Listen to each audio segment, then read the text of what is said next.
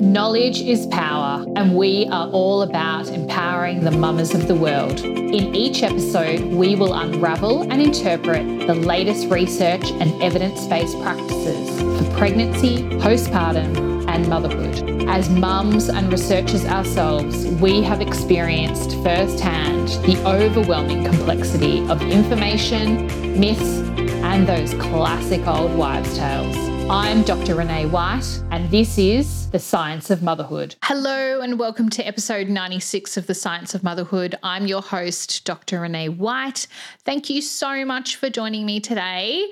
We have a very cool guest today. It's on a topic around maternal instinct. It's something that we talk about all the time. I see memes about it. I've joked about it. The fact that people have said, oh, I'm not going to research much. I'm just going to lean into my maternal intuition and just go with it. And I do joke about the fact that, evidently that never arrived and I blamed FedEx and Australia Post for it. But this particular guest caught my eye when she said to me, I want to come onto the podcast and talk about maternal instinct or intuition. And I thought, yes, absolutely, we need to get this out in the open, because I think she looks at the science around it and that just really, really speaks to me. But before we dive in there, I just wanted to mention we have had some really beautiful reviews come in recently for this podcast. And I just wanted to extend a really big thank you to those who have recently reviewed and left some really, really nice comments. So thank you so much to those people out there who have done that. And if you would like to leave a review for us, if you think that this podcast is making your week, making your day, if you have forwarded any of our episodes onto friends, family, or otherwise, please leave a review for us. We would absolutely love that, because in the world of algorithms, this is what gives us a better access to a bigger audience. And we are all about educating and empowering to fill the void in what is otherwise a very, very busy and overwhelming space, which is motherhood and parenthood. It's tough. But our aim has always been to, bridge the gap between researchers and experts in their particular field and make sure that you have got access to them and the amazing research that they do. So it's not sitting dusty on a shelf or behind some sort of, journal paywall. So yes, if you have found any of these episodes interesting, amazing, heartfelt, we would love to hear from you. Please just jump in and leave a review for us. That would be absolutely amazing. So let's kick off the episode. Our guest today is Anya Dunham. She is a research scientist. She's a mum of 3. She has a PhD in biology and studies ecology, which for all those playing at home is the ways living things relate to one another and interact with their environment. She is also an author, an award-winning book, which is called Baby Ecology. She looks at child development research through the lens of her scientific field and helps parents create physical and emotional environments in their homes that work best for their unique babies. This is what I love about Anya. It's not a one-size-fits-all. She has literally, and you will hear this is episode or part 1 of 2 for Anya. She isn't going to be joining us again later in the program, but she has essentially dedicated her, I think it's going to be the last 5 years, I think it is, of just researching around the ecology of babies and parenthood and motherhood and things like that. And one particular topic that we're going to talk about today is maternal instinct and how she believes that the concept is in fact a myth and there is something else going on there. And she's pulled together research and papers and data around that. And we talk about this at length, about the fact that, what is this gut feeling that we feel? How does it differ from, conscience, evidence-based knowledge in parenting? What is actually going on there? What are the influences that take place with this gut feeling or intuition? Is it cultural beliefs? Is it parenting fads? Is it, your previous history and experiences and I guess our imprints as well. And then we talk around the practicalities. So how parents can, I guess, effectively communicate and collaborate to blend their individual intuitions because, more often than not, and I'm not trying to exclude solo parents, but more often than not, then there are two people raising or more than two people raising a child. You might have support from your friends and family as well. How does that all, come into a cohesive parenting approach? And then for those who, hands up, my hand is well and truly up. When you are in those trenches in the newborn days, like you feel so overwhelmed and anxious about not knowing like what to do.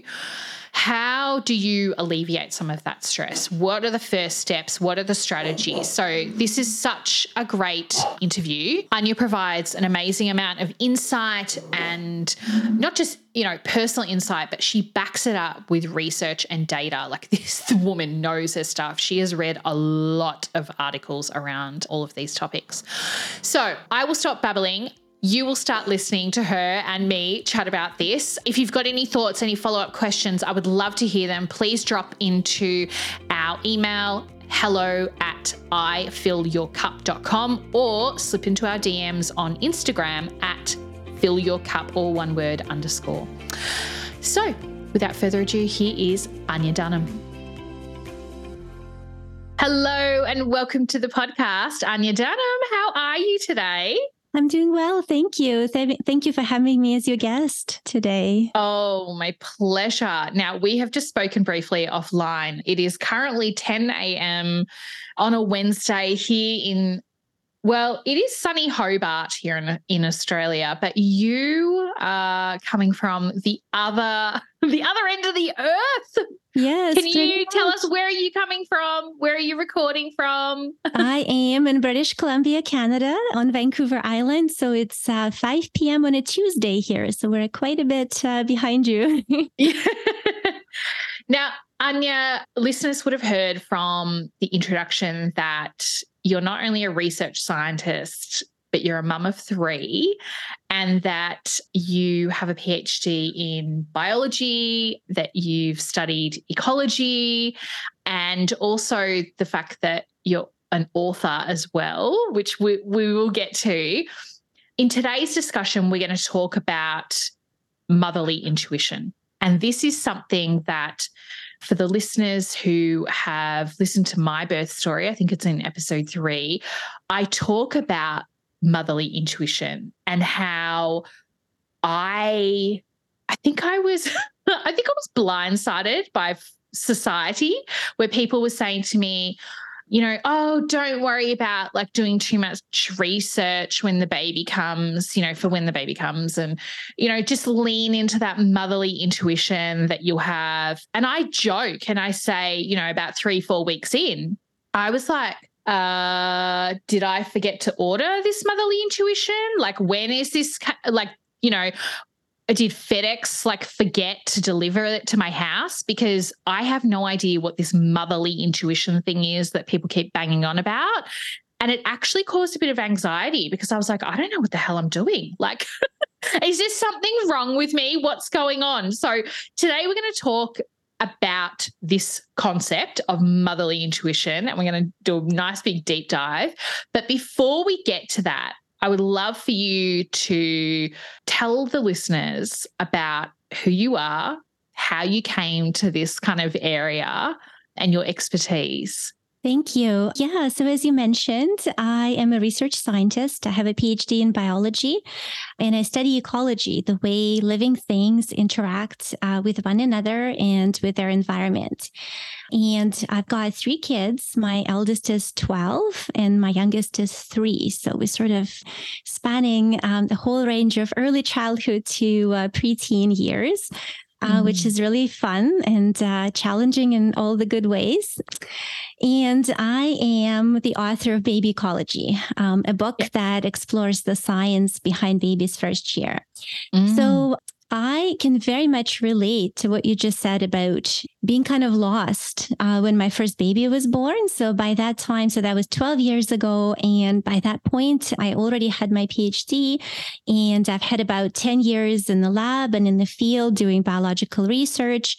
And I do like to be prepared. So I read a number of parenting books and a number of books on birth and postpartum. And yet, when my daughter arrived, I kind of felt like a deer in the headlights in a sense. I just felt so overwhelmed. And so just the whole experience and that whole transition and the baby felt so important.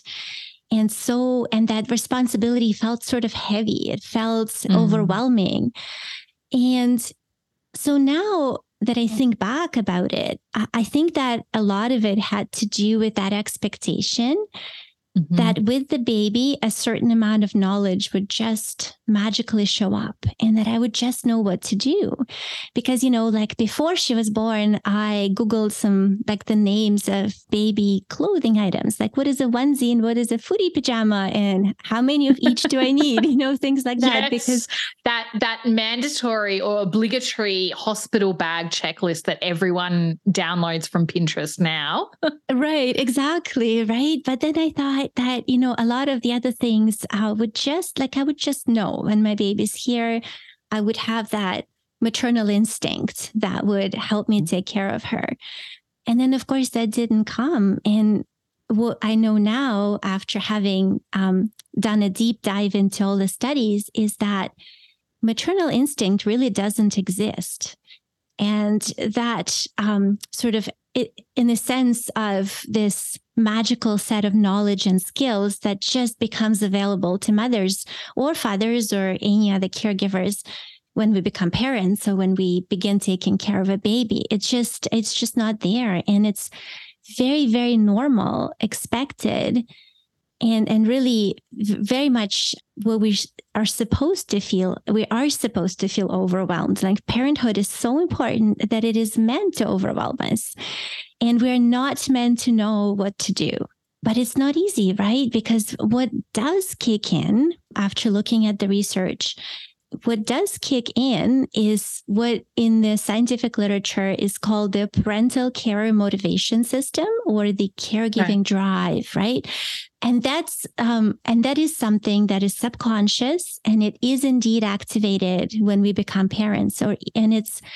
It happens very quickly. Within milliseconds, our brains react to babies in a certain way.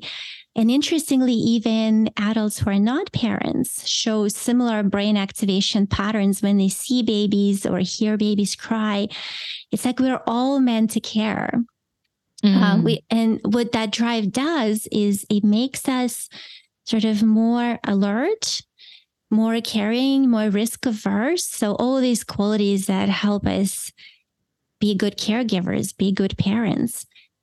But they don't tell us, they make us want to care for our babies the best we can, but they don't tell us how. Yeah. Right? Yeah. That's, and so do we know from the research exactly what that caregiving drive is? Is it, an uptick in a particular hormone, or is it neural kind of synapses, kind of coming together and forming? Like, what does that look like? I think that's the biochemist in me wanting to know, like, what exactly is going on? From what I understand, it's a bit of both. It's sort of a certain brain activation pattern and a certain hormones that makes that happen. And it sort of happens without our conscious sort of desire for this response to occur. It just happens to us naturally. That's the way our bodies respond, which is really, in a sense, very beautiful. And it also, the fact that it happens regardless of the person's gender, age, or any other sort of parameters. It's not only available to mothers, it's available to dads and to other committed caregivers. It's there for all of us. But it's not easy because that alone can be kind of overwhelming, that sense of wanting to do the best you can, but not necessarily knowing how to do that. Yeah, exactly. And they say, parenthood doesn't come with an instruction book, and it really doesn't. But as I think it's this misnomer, and I think I've got a couple of questions around this. Like, okay, so, we've got this kind of caregiving drive. It's kicking in unconsciously. And as you've kind of touched on, we don't actually have the instructions yet. We're not really kind of working out straight away via osmosis, as we could probably say, oh, we know how to become a parent, that's all great. So I guess your work that I've been reading, you highlight that intuition, or this kind of, gut feeling, we want to call it, can be a blend of, experiences, cultural beliefs, biases, and even parenting fads. These are the things that are kind of informing that gut feeling that we feel like as well. Can you, I guess, explain, to parents, like, how do you distinguish between, reliable intuition that kind of stems from that caregiving experience versus like, potentially misleading intuition, which is like influence from like cultural norms and trends, social media stuff that we see? How do we distinguish between that? Yeah, it's such a tricky thing to do, but it's certainly possible. And science can help us with that as well. So, just to kind of backtrack a little bit, when we first become parents, it makes sense that we don't have that intuitive knowledge or the gut feeling, right? Because we haven't actually met this new baby, this new person that is now in our lives. And we haven't yet met ourselves as a new parent. Yes. And I think that's a big one, right? It's because, like, I just remember that first time driving home from the hospital with my first baby and thinking like, oh my goodness, this world, like the whole world has changed. And how is like all these buildings are still here? And like, I'm grass so glad grown. that you said that. Yes, I felt the exact same thing. Did you feel like, and I know I'm jumping in a little bit, but I would just recall that feeling as well, where you get into the same car that you went to the hospital in, and you're driving down the same road that you have driven down, hundreds of times to your house, and you walk into the same house that you left, but everything feels different. I actually felt like, what's that movie? Inception, that movie Inception, where like the buildings are like moving and everything's morphing? It felt like the Matrix as well. Like, you're just like, why does everything feel so different? Yeah, I can absolutely relate to that. And that was my exact experience. And it seemed like, well, the grass is still the same height, the trees, everything, the buildings is the same. And that my whole world has changed just so profoundly. And that was a very, very strange experience. But of course, right, because we kind of, in a sense, are now new people, like, because we're parents, and we have to give ourselves a bit of time and grace and space to get to know ourselves as parents. And then, of course, we have to get to know our babies for the people that they are, their temperament, their likes, their dislikes. And I think, and so this is where that gut feeling, that intuition can be developed alongside our babies by watching them and by sort of growing with them. Because what studies show is that intuition, or like the gut feeling, or we might call it like that sixth sense, when we do know that like something is maybe wrong, and like maybe we need to go to the doctor, something is right, like something is quite unique about our child. And that actually does exist. And it's quite a real form of knowledge, even though it's, again, subconscious. So it's the way that our brain stores memories and then very quickly, almost instantly, accesses and combines them at the right time to give us that sixth sense, that understanding, oh, that's what's going on, or this is what I need to do in this moment.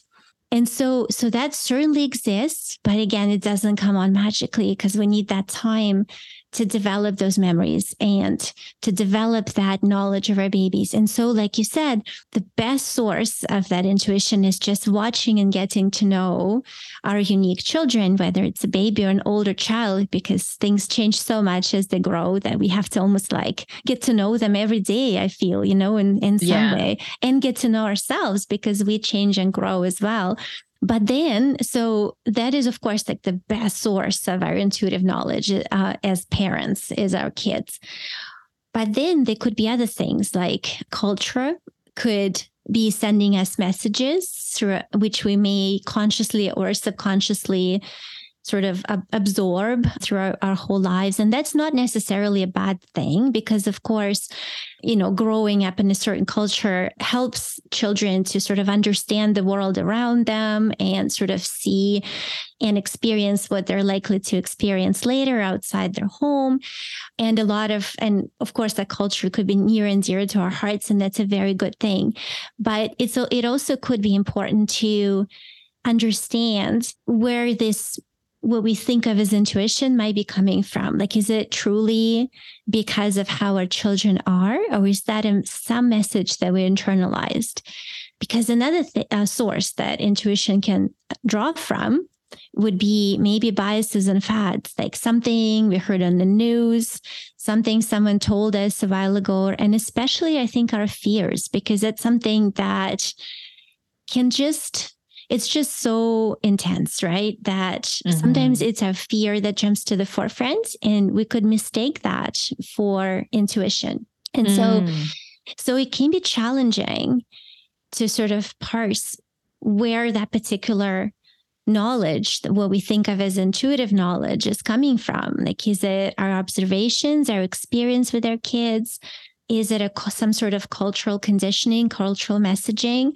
Or is that maybe biases or fads or that Instagram post or, a media, like an article in the news that we saw a year ago and it just sort of popped into our heads. So that's the big challenge for sure. Yeah.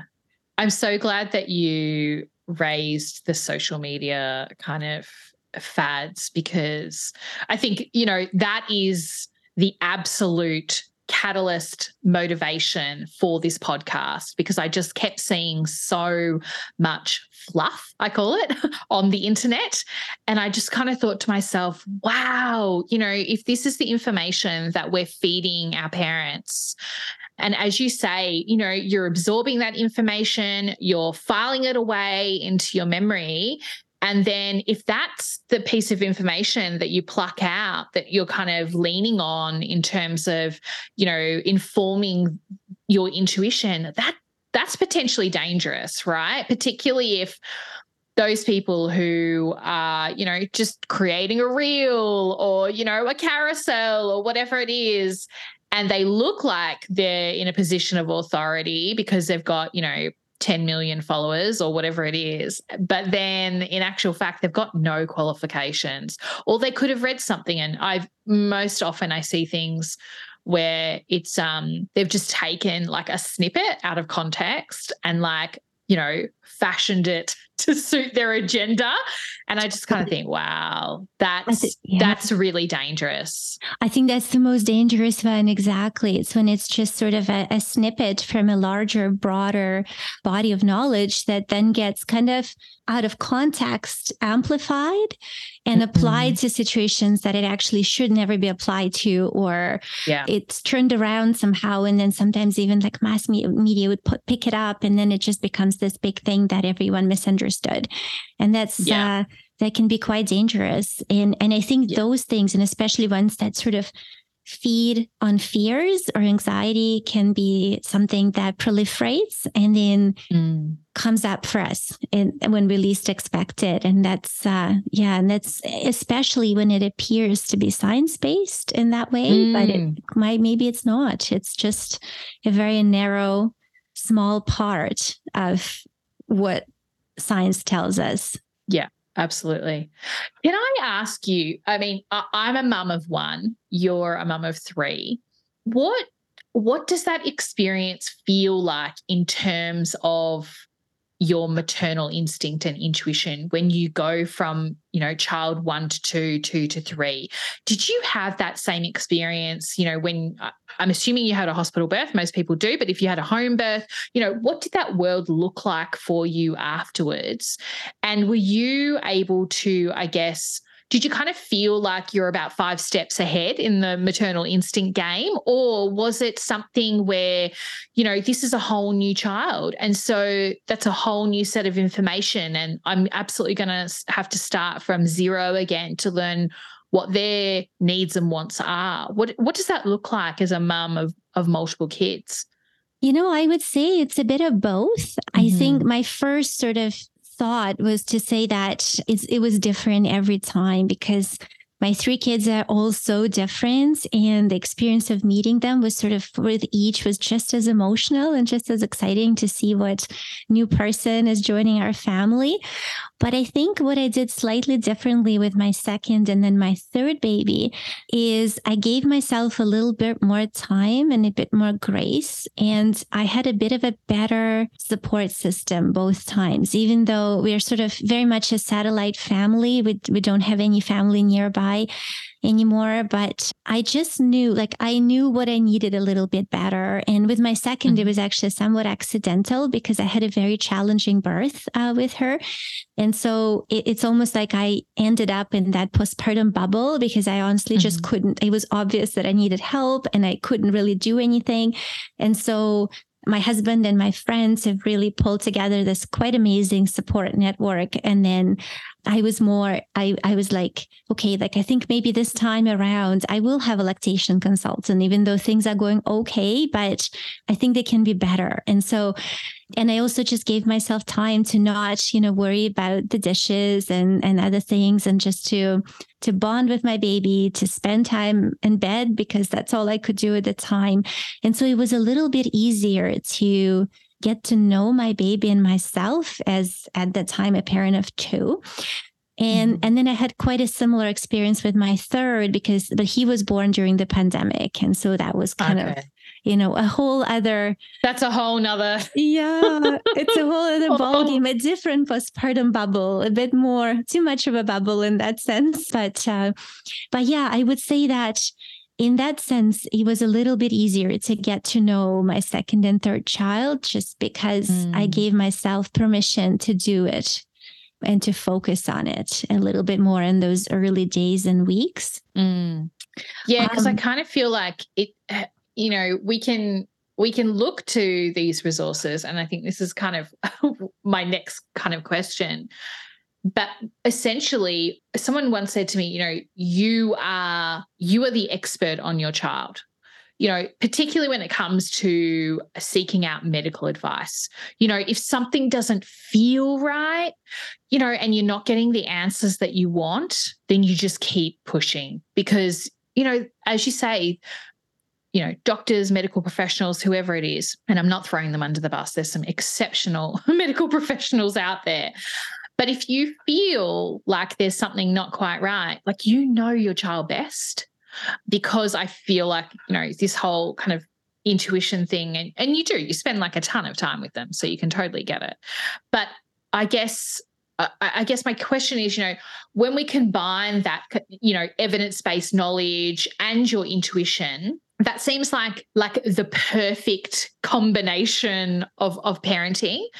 Can you, I guess, share with the listeners, what's some of the practical advice that you've got where you can kind of really strike that balance between maybe seeking expert advice and then also relying on your intuition to kind of, with that decision making? How do you bring that together to make it the best case scenario for yourself? Yeah, absolutely. So just as you said, the best case scenario, that something we can do is to combine that evidence-based knowledge and our intuitive knowledge that is unique to our babies and our families. And it's actually fairly recently that science has shown that our brain is absolutely able to do that, even when we don't know where that intuitive knowledge is coming from. So whether that's like our true intuition, or it's one of those, when we could have mistaken it for those something that comes from biases or fads or social media messaging. And so that, I think, is really, really cool. And in many ways, very comforting, or at least I found it quite comforting, in that when we kind of deliberately bring in evidence-based knowledge, we can kind of filter out irrelevant messaging. And it helps us hear our true intuitive knowledge more clearly. And that is so important, like you said, especially in those cases where maybe it's a medical question, or if it's something, should we, with an older child, like, should we delay kindergarten entry? Like, is my child ready for kindergarten? So we can read studies that show that generally it's often beneficial, but then we also have to look at our unique child and see, like, are they ready? Is this going to be good? What situation is our family in? And how is it going to work? Or, another example that I can think of that comes to mind first maybe is the introduction of solid foods. For example, when we look at expert advice on the timing, like when should we introduce solids, and generally around the world, it's around 6 months, but now it's a little bit more like between 4 and 6 months. And then we know that iron is very important, especially for breastfed babies, because it gets depleted by around 6 months. So we know all this advice, but we also need to look at our own baby and see, is this baby ready? And I think that's where no one can really tell us with full certainty when exactly in that like 4 to 6 month window each baby will be ready. But we look at their interest in solids. We look at how well are they sitting? Are they able to signal that they're full, and if they're interested in more food? And that would just be unique to each baby. And so I think it really helps to know the guidelines, to know the science behind it, to know the reasons why, but then look at our baby and see, now is the good time, or maybe we should wait another week or so. Yeah, that makes sense. I wonder though, like, if there's parents out there who are listening to this and they're like, I just don't feel like I'm tapping into this intuition, this gut feeling. I just like, there's just way too much noise, or like they're just not feeling it. Like, do you have any advice for that? Like, for someone like myself who was like sitting in the feeding chair 4 weeks postpartum going, I have no idea like what I'm doing, and this intuition thing is not kicking in. Well, I didn't feel like it was kicking in. Like, do you have any advice for that at all? I think often it might be that it has been, you've definitely been slowly, or maybe even not so slowly, developing that intuition. But I think sometimes it's hard to hear it. And it's like, because I think there's just so much to think about when we become parents. And that, again, that caregiving drive that makes us want to do a good job, I think it could be almost too loud in our heads, because we're thinking like, oh, am I doing enough? Am I doing all the right things? That I think just trying to quiet that voice of like, is this enough? And is this right? Can often help us hear that intuitive knowledge that we're kind of developing along as we grow with our babies. And that's not easy to do. Like, I myself am probably one of the worst people for it, because I'm always in my head. I'm always thinking, I'm reading more.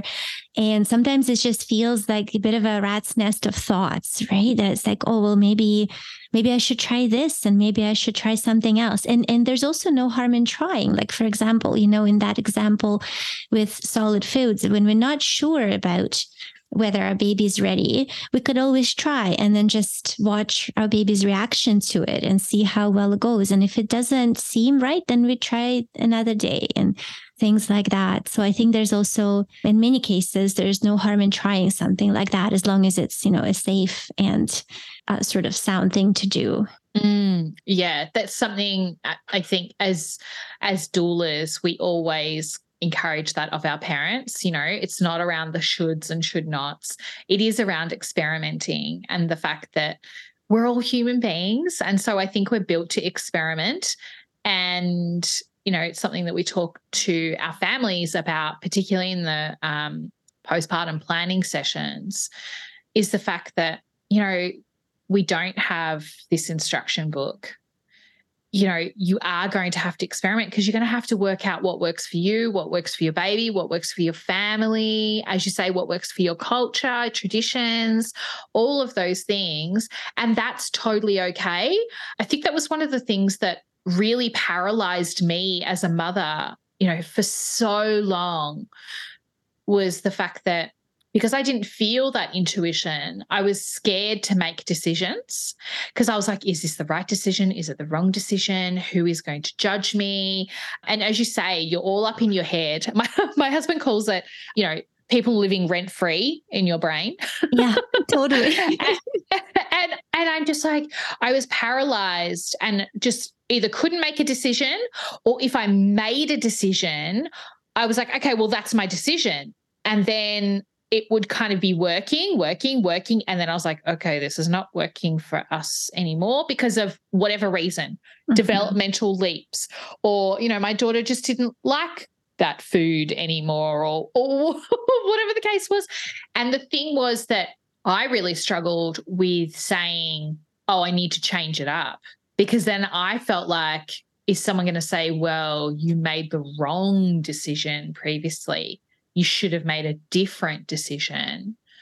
And so, I think these days, that's why I'm so passionate about educating parents about the fact that experiment, and do it until it works, and then change it when it doesn't. And that's okay. That's totally fine. Absolutely. I think that's such a good way to put it, experiment, because usually, almost always, there isn't just one right answer. There is a big, wide range of good options. And so there's definitely no harm in picking something else that now works better for our kids and our families, and giving ourselves permission to sort of go back to that range and rethink and say, oh, actually now this is going to work much better. And this was actually one of the biggest reasons for me to do the reading and to write my book, because I felt that a lot of the advice out there for parents was very black and white. It was sort of like, you got to do this one thing or else. Yeah. Your baby will not thrive, or your child will not thrive, and you got to do it just so. And it just felt like, well, that can't be right? Like, as scientists, like, we know it's almost never the case. And so then when I went back straight back to the peer-reviewed literature. I went back to all the research papers, and after I read hundreds of studies on baby sleep and feeding and play, I saw that wide range of good, like a wide range of good options that exists for almost every parenting questions, maybe with the exception of a few safety things that are quite black and white and kind of are for a good reason. But for most other things, there are options. And we just have to see, like, once we know what those options are, then we can choose what works for us today, and we can change that tomorrow, or in a week, or in a month. And did that play out? When did you do that research? Was that after baby one, or How did that play out with your other children? Like, was there like a huge shift in the way that you parented? Like, after that, like, were there things? I don't know. Like, the example that I see often with the families that we look after, for example, is, the first baby, there's always a cot.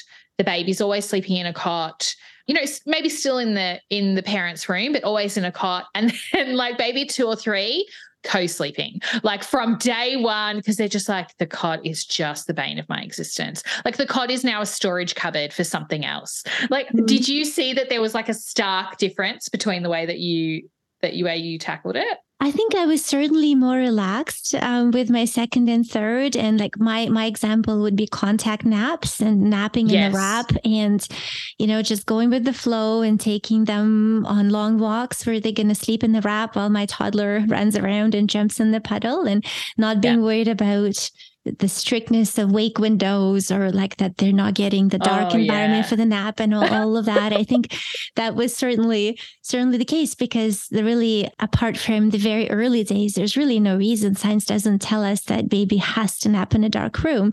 It might help in the very early days and weeks to help them develop their circadian rhythm, but later on, it's not going to be so important. But in the early days when my first, I was looking at the clock and trying to put them in a dark room at exactly the right time, and which I misunderstood as the 2 hours. Got to be 2 hours, and it's like, no, it depends on the baby. Yeah. Gosh, I've been there. I've done that. I've got the T-shirt on that one. Oh my goodness. It's so funny though, because, and I think this is going to be my kind of next question. We talk about us as mothers, but, there's parents as a team, and kind of getting those people on board. Like my husband, I think, is still scarred by a kind of military approach to my daughter's sleep, because being the scientist, I've read the research now. I understand that it's all a bit codswallop, and that wake windows are just not actually a thing. It's just like some list that we've just conjured up, and there's no evidence behind it. And in fact, when I look at it and I go, I think my daughter was actually just one of those low sleep needs children. And, that was what was actually going on. So these days, like she's turning 6 in 2 days, which is just, oh my goodness, I can't even. So these days, just as an example, this is so funny. I'm just like, I always put my daughter to bed, and like, previously when they're a baby, you're like crawling out like a ninja and you're like so quiet. And, these days I'm like grabbing my cup and I'm like going through her drawers and I'm picking up washing. She's still asleep in the bedroom. Like a bomb could go off. She's totally fine. My husband, he was having a bath at the same time. He's going to kill me for this. Our bathroom shares the same wall as my daughter's room, and we had that in the same house when she was little, right?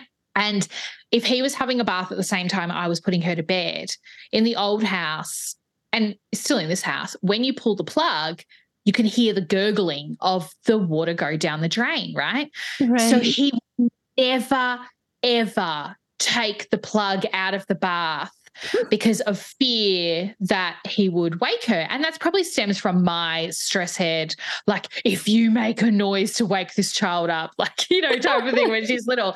But these days, like, she's totally fine. The other day, I walked out and I went into the bathroom. I was like, why is there water still in here? Like, this is so weird. I walked out and I said, why didn't you pull the plug out of the water, like out of the bath? And he goes, oh, I didn't want to wake her. And I was like, oh my God, we are 6 years postpartum, mate. And you are still on this like crazy sleep train thing that we're on. So I guess that's too cute. That is my next question. Okay, so we know from the research that, these things kick in for not just mum, but dad and other caregivers. How do we kind of get them on board with that? How do we come together as a team? What's that kind of effective communication look like in terms of parenting decisions and things like that? I know. I think it's it's a tricky question, because we can never really be sort of 50-50, right? With our family. It's almost like that's a myth as well, Anya. Totally, right? Totally. And so striving for that would not help at all. It's almost like we both want to be 100%, right? And in terms of our emotional commitment to our kids and our family and each other as well. But it's also like, well, how do we do that? And there's actually quite a lot of studies that show that moms, of course, still do like lion's share of the physical and emotional labor of raising children. Absolutely. And I know you've had discussions about that in the early on the podcast for sure. That would really Hello, Eve Brodsky. Yes. I've read her book, and it's just, it's really eye-opening and wonderful way to put it.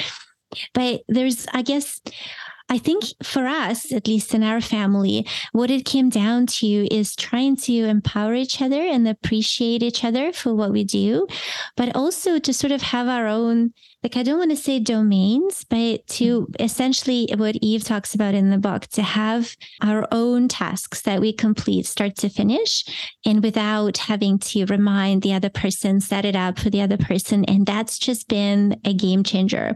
We kind of stumbled upon that when I first was a baby, and it's just been wonderful. So it's been a long time, because what I found at the time, which now sounds almost funny, is that when my husband would consistently give her a bath in the evening when she was a baby, that gave me just that like totally guaranteed time, about half an hour to just be and do whatever. And then I would take her and nurse her to sleep and spend time with her. But that half hour was just so instrumental for my like mental health and my physical health, that when I realized that, I was like, let's just do this. And it works amazingly. Oh, absolutely. It just kind of reminds me, I'm not sure if you're aware of this study, but there was a study in Australia, and they showed that they kind of surveyed mothers in the first 6 months after birth. And they showed that mothers who took 30 minutes per week, not even per day, but per week, were 3 times less likely to develop depressive symptoms, which just, you've just highlighted again. It's that 20, 30-minute window that you get where you're just like, I can just be with me, before. And I think also, I don't know about you, but that lead up to the night, I used to get really anxious because I was like, oh, great. Okay, how many times are we waking up tonight? And it's just that classic, particularly I was exclusively breastfeeding. My daughter wouldn't take a bottle. Like, it was just all on me. But having that opportunity to have that time for yourself, and maybe like, what did you do? Do you mind me asking? Like, did you have a little kind of self-care routine, or like, did you just go, I'm sitting and I'm like not talking to anyone and I'm just having the space to myself? Yeah. I think it depended. Yeah. Sometimes I'd take a quick shower, or sometimes I would just like space out, look at the wall and just like not have to do anything. Because I was in the same boat. Now, none of my kids took a bottle, none of them. Yeah. And so it was always me. But having that, I think it was the fact that time, that little small slice of self-care was built into each day, and it was like almost guaranteed as long as my husband was home, was just really great. And of course it wasn't the only thing that he did, like giving her a bath, but that one thing was just very consistent, and that was just really wonderful. And I think it helped him as well. That was another thing, going back to that intuition. I think it was also his guaranteed time to spend time with her and to play with her and to sort of follow her lead and things like that. Because I was fortunate, living in Canada, I got a whole year of maternity leave with each of my kids, which was like amazing, unbelievable, right?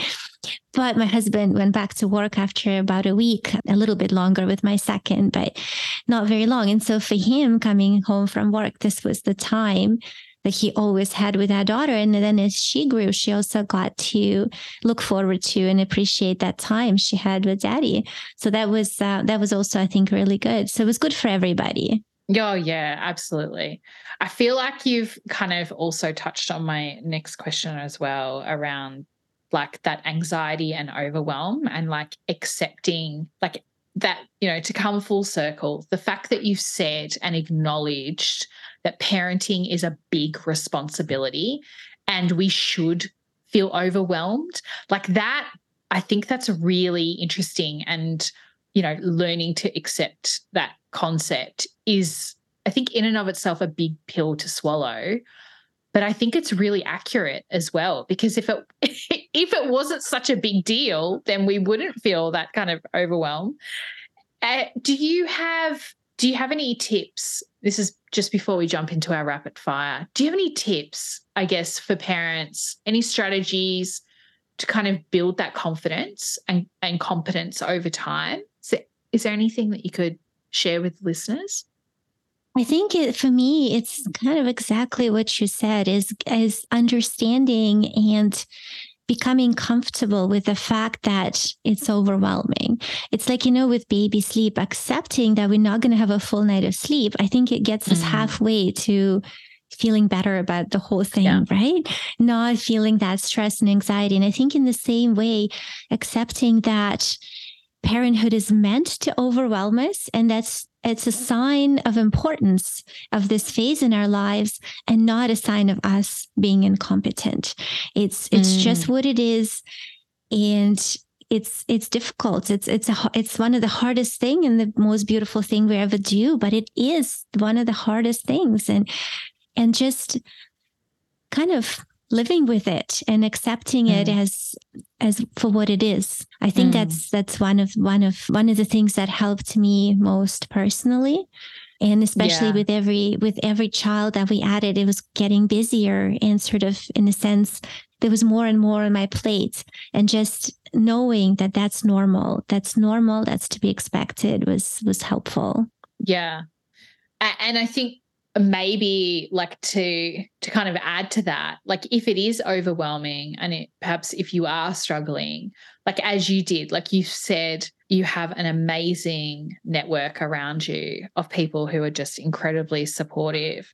You know, I think it would be remiss of us to not acknowledge the fact that we're not meant to do this by ourselves. Like that's when I think it becomes like it kind of dips into that unhealthy overwhelm. You know, if you are trying, I think I've said in multiple kind of podcasts, if you think you can do motherhood by yourself, good luck, because you will quickly work out that is not the case. It is too hard. It is way too hard to do by ourselves. Absolutely. Yeah. And so I think building the network around us the best we can is also a wonderful strategy. And absolutely, it's something that a lot of us don't have that village anymore or at all, or in terms of family support, right? But there are other ways that we can build that support network around us for sure. What did you find, just out of like interest, what did you find were some of the things that were really helpful from that village? Was it like, were they doing meals? Were they, looking after your toddler? Like, what did that look like for you? Yeah, it was a little bit of each. My friends did organize a meal train, which was at the time just really fantastic. We had a friend take our toddler for a little bit, which was also really wonderful. And then, but I think with the meal train, the thing I loved most was that little visit that we got with the people or the person who brought it, and I felt that was just really wonderful. It was very nice. And I also, after that experience with my second baby, that was challenging. I ended up having a postpartum doula for my third baby, because it was sort of, I felt like this is where I could get a little bit of extra support. And it ended up being not quite the full support package that it was meant to be, because it was early on in the pandemic.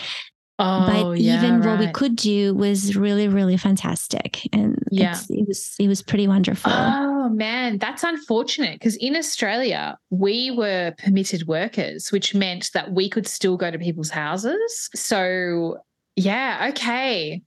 Very different in Canada then. Yeah, we ended up having a hospital support. So my doula was able to come right after I gave birth, but not into my home at the time. So that was the part that never happened. But I think, even just having planned for it, I would certainly recommend that anyone who has that option, I would say that gave me a lot of comfort, even at the planning stages, just knowing that there will be that extra support. Oh, amazing. We are going to jump into our rapid fire. Couple of questions just to finish our little chat. So, Anya, what would be your top tip for mothers? Well, I think keeping with the theme of our discussion, I would say that it's seeking that evidence-based knowledge. As you say, knowledge is power. I heard you say that before. And so it's my mantra. For me as well. And so seeking that knowledge and then giving yourself space and time in whatever way it might look for each person and each family to nurture that intuition. That true intuition that comes from getting to know our kids and then ourselves as parents, as our families grow and change and as our kids grow. And just trying to yeah, just giving ourselves that permission to be overwhelmed sometimes and to feel the importance of that phase in our lives. I think, yeah, that's really important. Do you have a go-to resource? You've mentioned your book already. Is there anything else that you would add on top of that? A workshop, anything that you felt was really kind of quite helpful for you during your motherhood journey? So I looked into a lot of, I've read probably most parenting books that are out there, especially for the baby stage.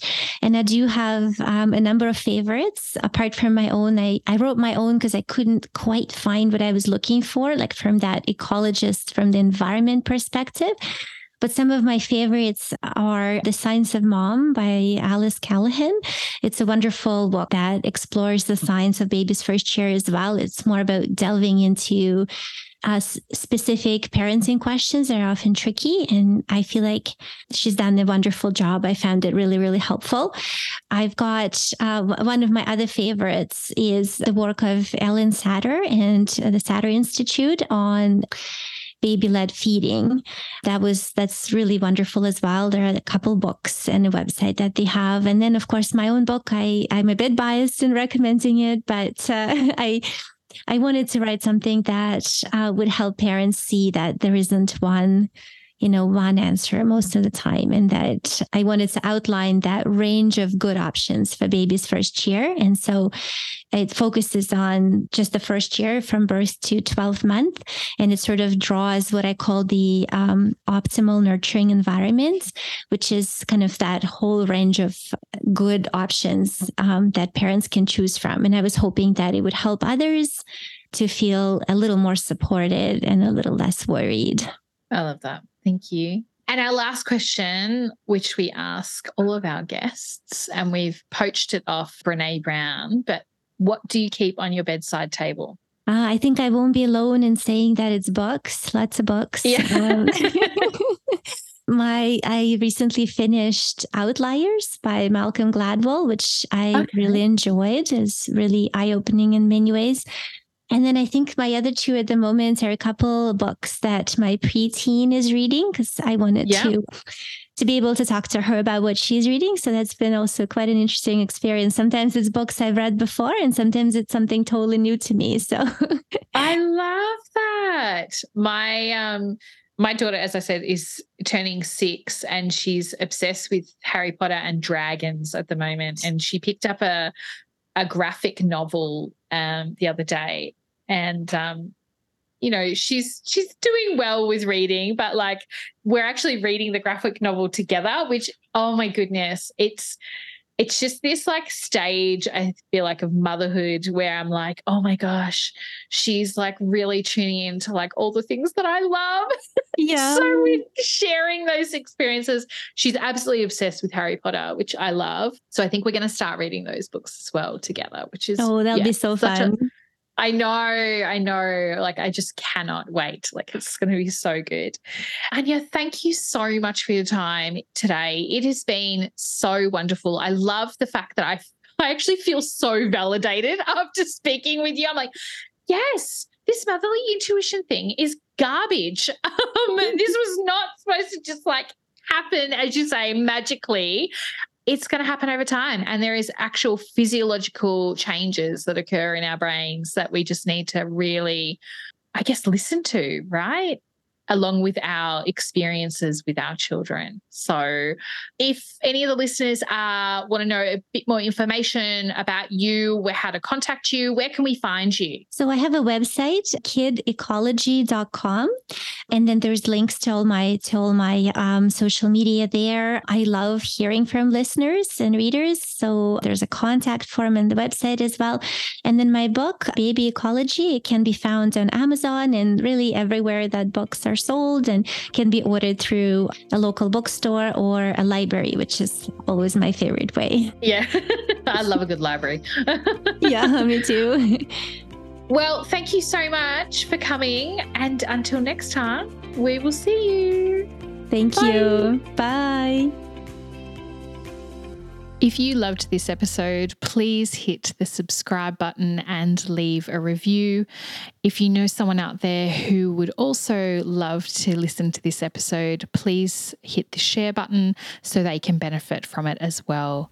Thank you for listening to The Science of Motherhood. We'll see you next time. Bye. Thank you for listening to The Science of Motherhood. If you would like to contact us, we are at ifillyourcup.com, or you can DM us at ifillyourcup_ via Instagram. You can find all of our services, including our postpartum in-home care and our Fill Your Freezer meal delivery service as well, through both those channels. Thanks so much for listening.